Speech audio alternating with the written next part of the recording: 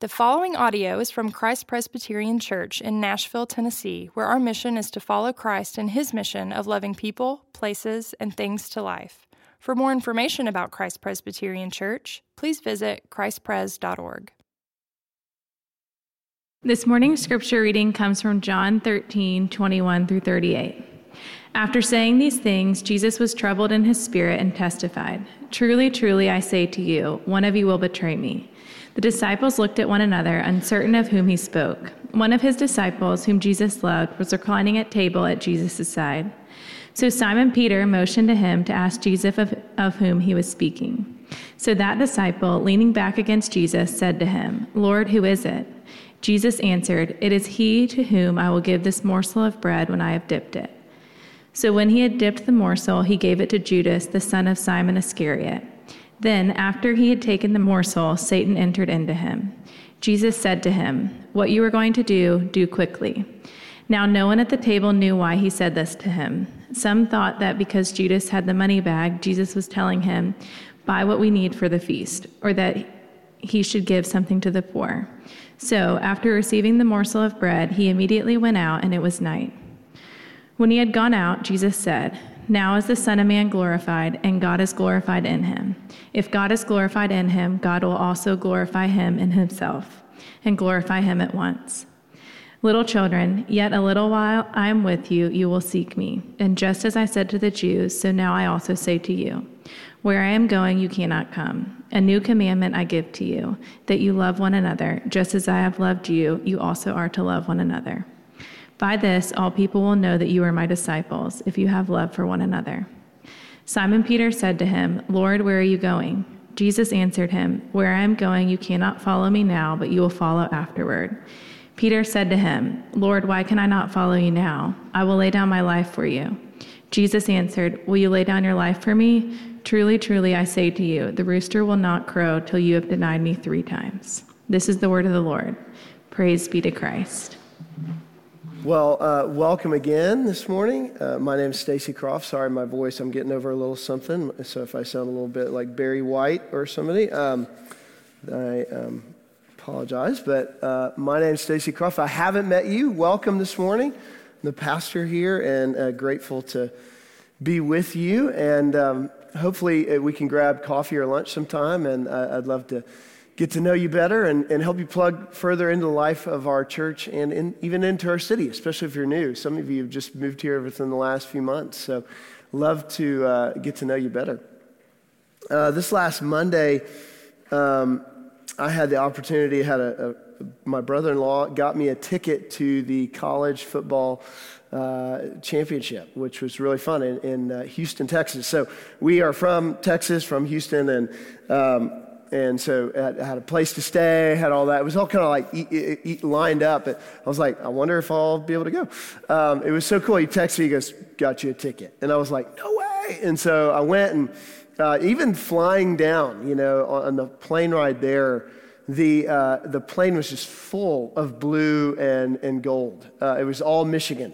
There were maybe like 1 or 2 Washington folks. I don't know. Sorry if you're a Washington fan here, but like it was just all Michigan. And I've never been to a championship, anything really like that. I've been to some playoff things here or there. But man, this was a very different experience. Really cool. And so the stadium in Houston, the roof was closed, and it was just roaring the whole time. And so, if you watched it on TV or if you've seen it or been to something like that, half the stadium is, one color or the other, and they're all there. And man, we got there early, and it was a party from the beginning. And I'll tell you what, if they were showing flashes of things on the screen, if there was a hint of an Ohio State something on there, it was like Michigan got a penalty. It was like, oh, this is the worst. I mean, it was just the whole time. And even during TV timeouts, so if you've ever been to a game like that or seen it, they pull out like a little thing, and the guy comes out, and there's like a clock ticking down of how much long a commercial is. Well, during that, you think, oh, it's downtime. No, they have like a DJ. There's like music. Everybody has their phones out. I mean, this thing was lit up. It was amazing. And my brother-in-law had been to a Super Bowl at that one. It was the Patriots Falcons Super Bowl. Sorry for you Atlanta fans, that was a harsh one. But I asked him, I go, okay, what is the difference? What's it like? And he said, look, this is way bigger party than that. A lot more fun, a lot more, because everybody's invested. You know exactly who they're following. And at the Super Bowl, there's a lot of corporate and fun. You know, it's a great game. But at Michigan and Washington, there's no doubt who you're following. In fact, it was kind of funny. A couple of people that were sitting in our section had Washington like sweatshirts on. We're like, hey, are you a Washington fan? They're like, no, I just bought it on Amazon. I thought of this like a costume party, so I thought I'd just come and cheer. I was like, why did you do that? I thought it was crazy, but you know, like, we're joking like, oh, sorry for your game. But you know, like, there was no doubt who was following whom in that game. It was, you're either for Washington or you're for Michigan. And it is loud, it is love, it is for it. Look, we're in a series now called the Upper Room Discourse. If you're unfamiliar with the Bible, this is a part of the Gospels. And the Gospels, Matthew, Mark, Luke, John, those four Gospels, John takes the time in his chapters 13 to 17 to slow down in a portion where Jesus has his last meal with the disciples. And we get to see, what would he say? You know, all the other Gospels mention it. They talk about moments from it. John really takes the time to show us all the portions of it. And what is it really about? It's about, what does it mean to follow? You know, the question be interesting right on the outset. Everybody sitting in a church, and I'm not here guessing that everybody even in this room may even say that they're a follower of Jesus. You may be here learning and trying to figure it out. Maybe you're back into the walls of a church for the first time after a long time. But I would be curious, you know, if I was to ask someone about you, or if you were to ask them about me, and to say, hey, what does it really mean for that person to follow Jesus? How would they reply? Like, what are the kind of things they would say about you? Because if there's anything on the outset of this passage that we're looking at today, it's saying everyone will know you are a follower of me by the way you love. Do people know that? Like, what do people know that you follow Jesus? And if they do, what do they measure by? Is it because you're in church? Is it because you read a Bible? Or maybe you mention a couple of verses at a work event. Maybe you're just really nice. Maybe something else. I don't know what that is that conjures up for you.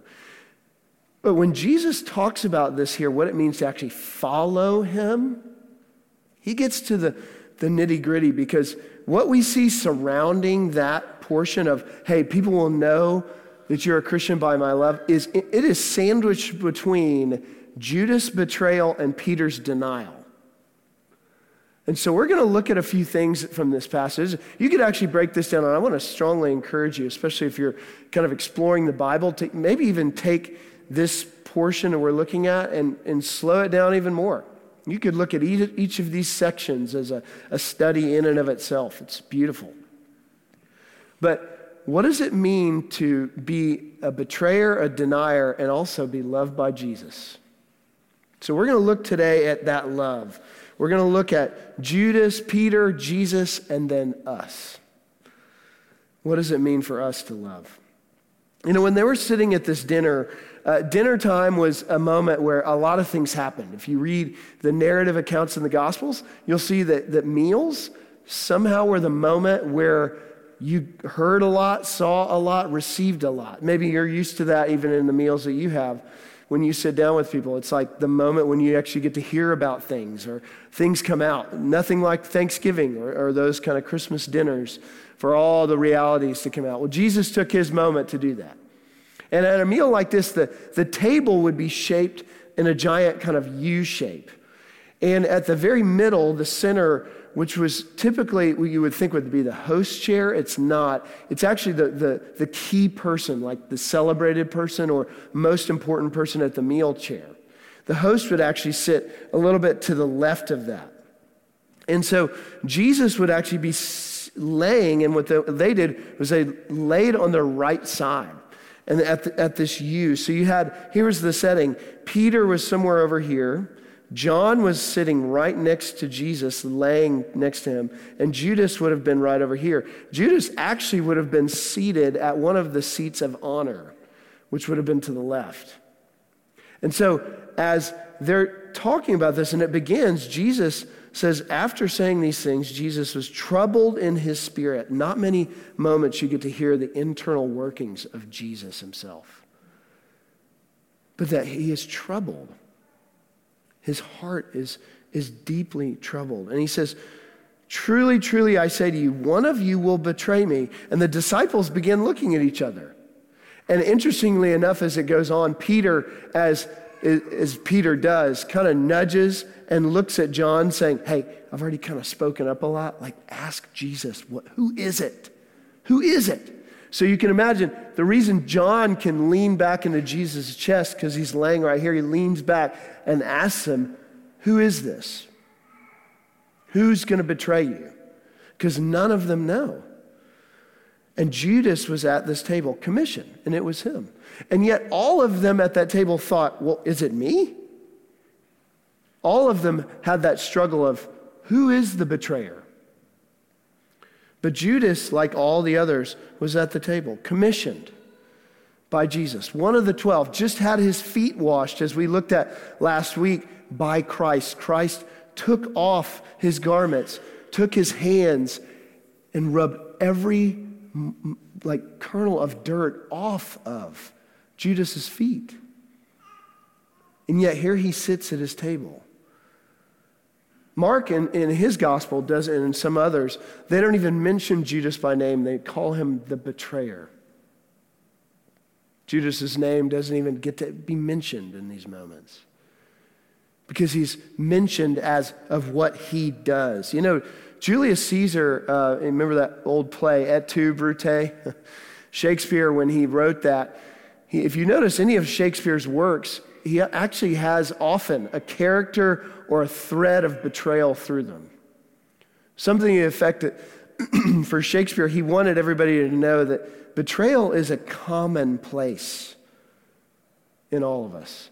Rembrandt, when he actually painted this scene of betrayal, when Judas would betray Jesus at that actual moment that evening, would paint his own face onto Judas, because he wanted for himself and others to know that he recognized betrayal in his own heart. Do we see the betrayal in our heart?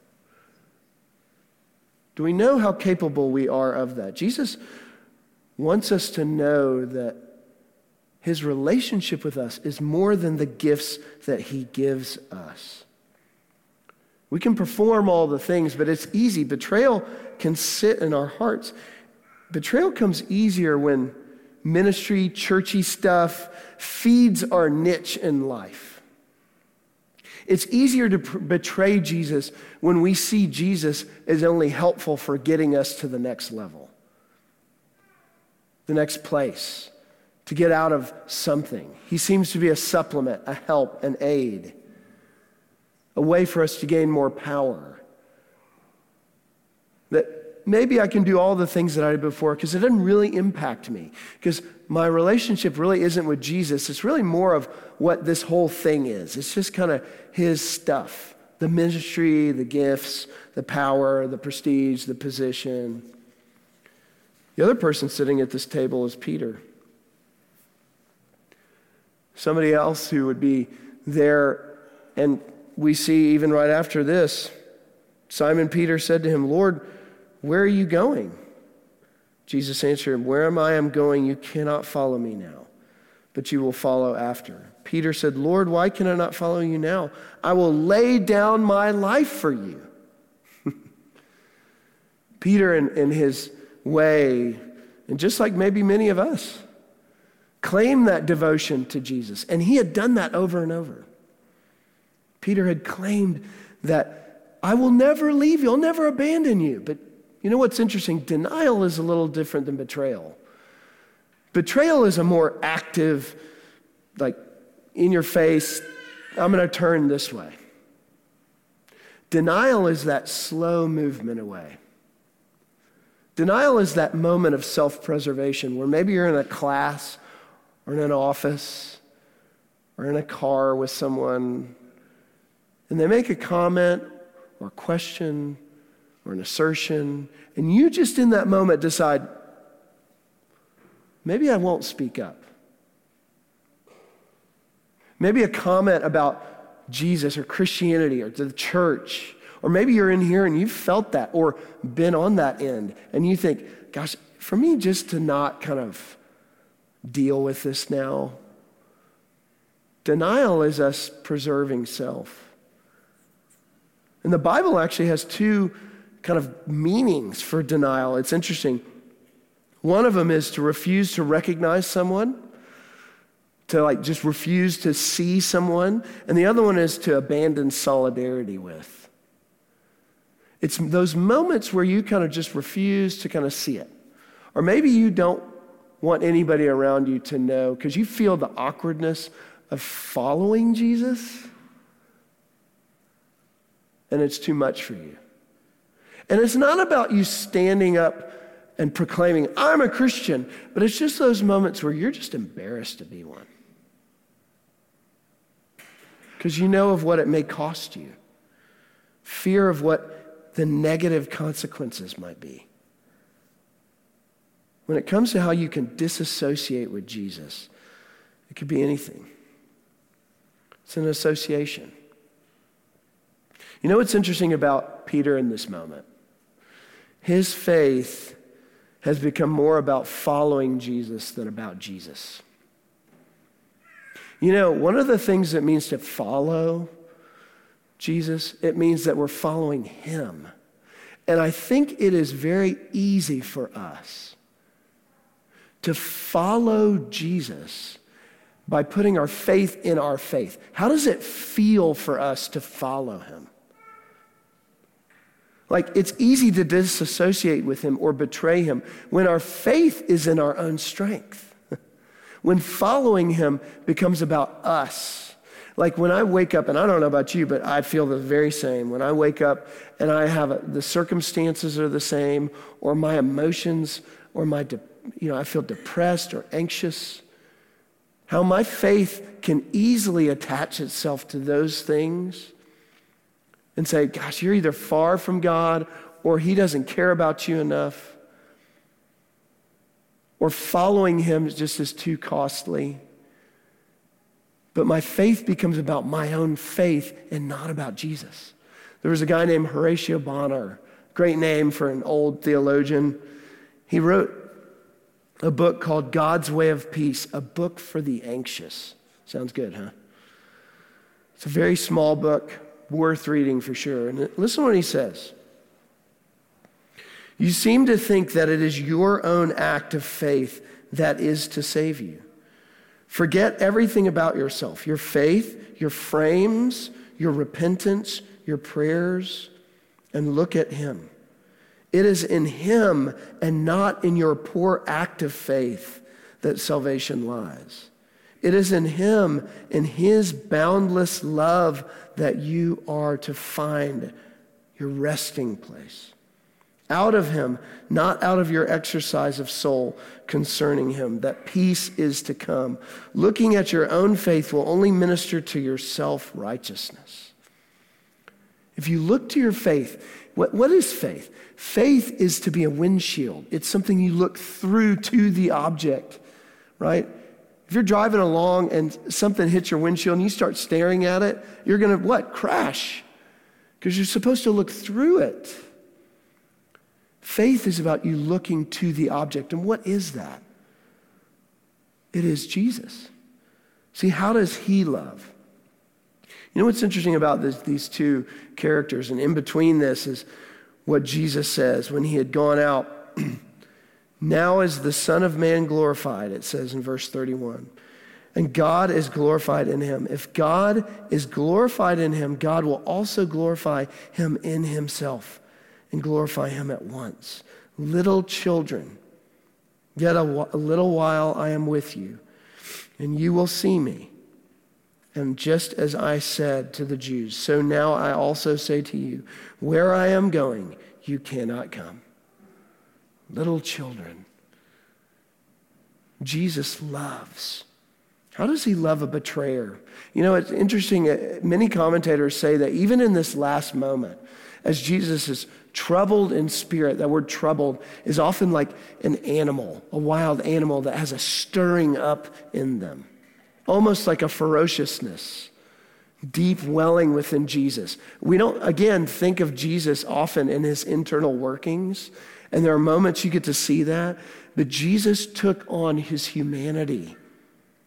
Jesus took on in that moment the humanity of what does it mean to sit in a room with the one who would betray him, the one who would deny him, and to love them. He was troubled. And yet he calls them little children.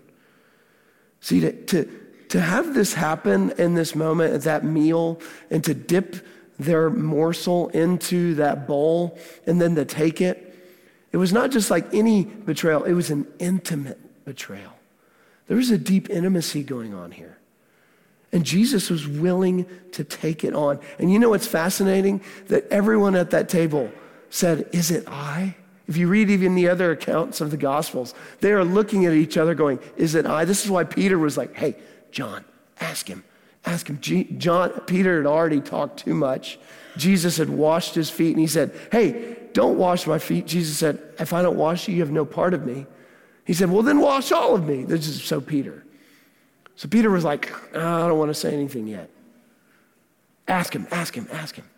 Who is it? Why? Because they all know they're betrayers.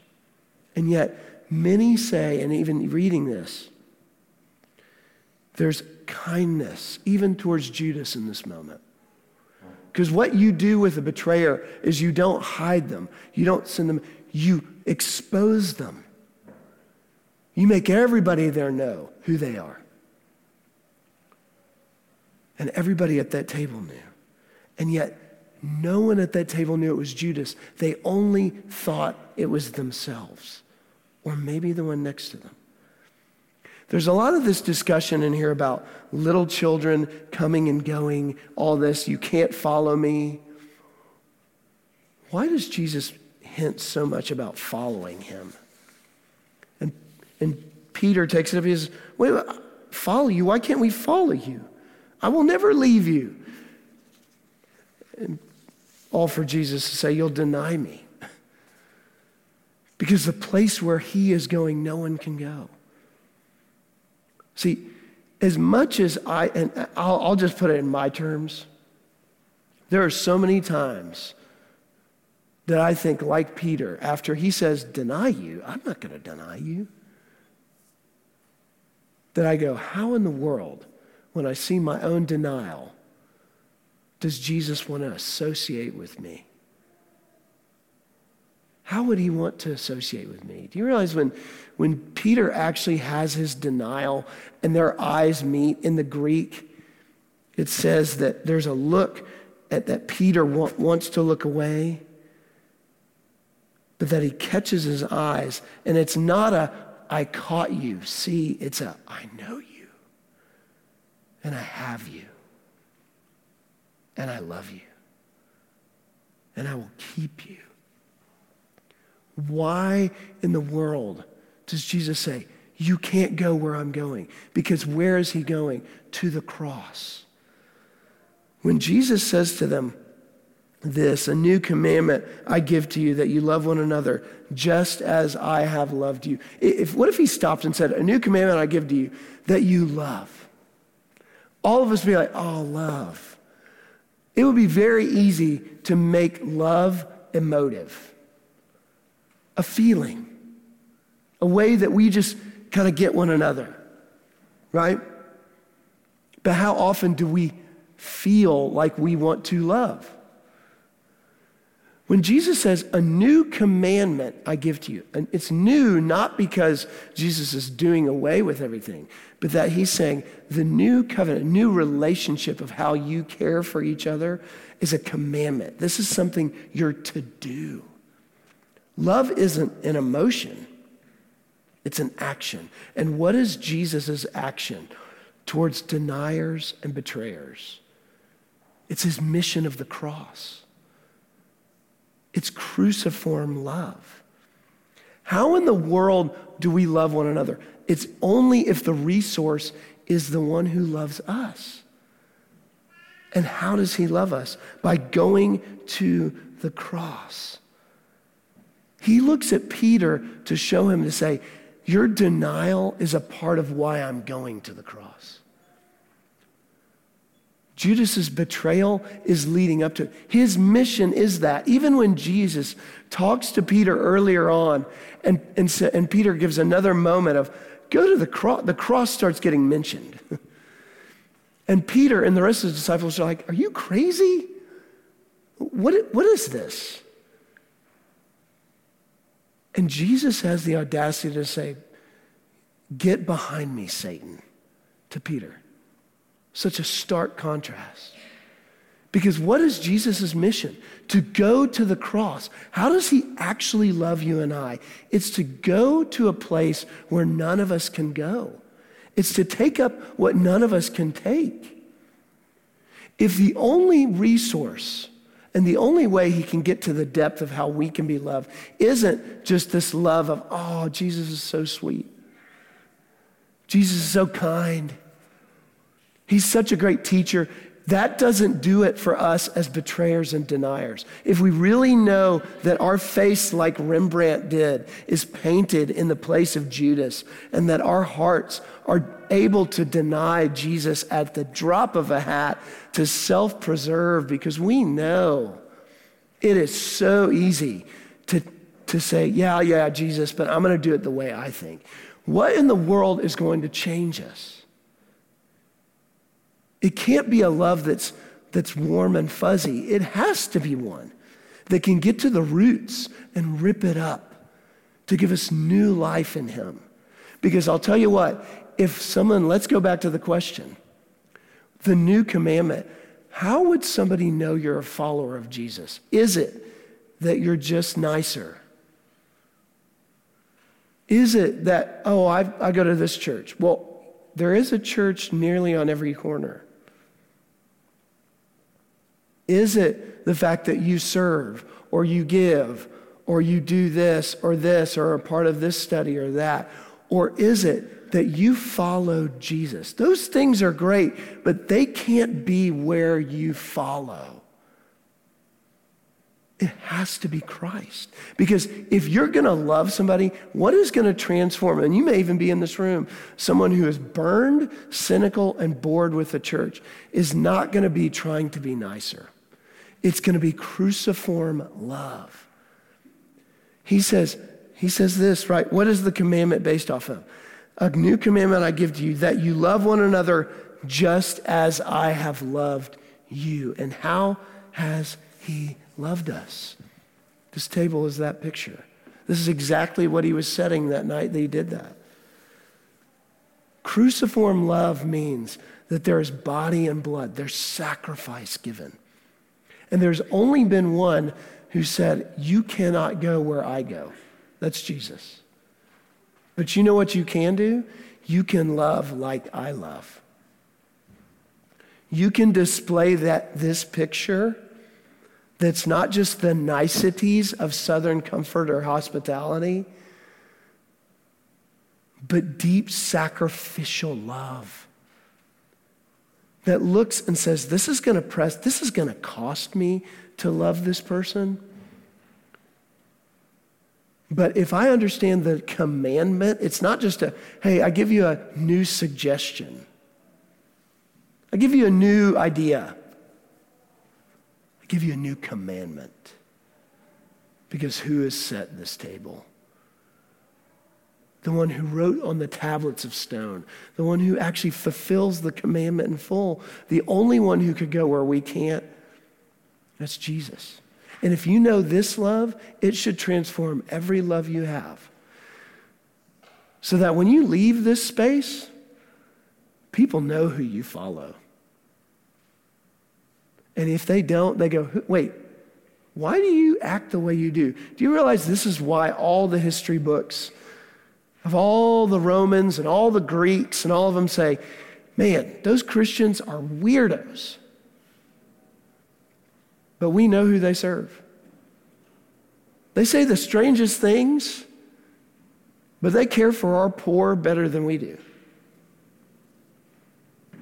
They act weird about things and say odd deals, but they love one another in a way that we should send all of our broken, sick, and wounded to, because they will care for them. All those cast out. Because they get a love that we need to understand. It's cruciform. It's in Christ. Praise be to God. He set this table with his own body and blood. So there is no doubt when you come to this table and taste it, you follow something greater than your feelings. It's a love that is grounded in God's mission to the cross. Amen? Amen? Amen. Let's stand together.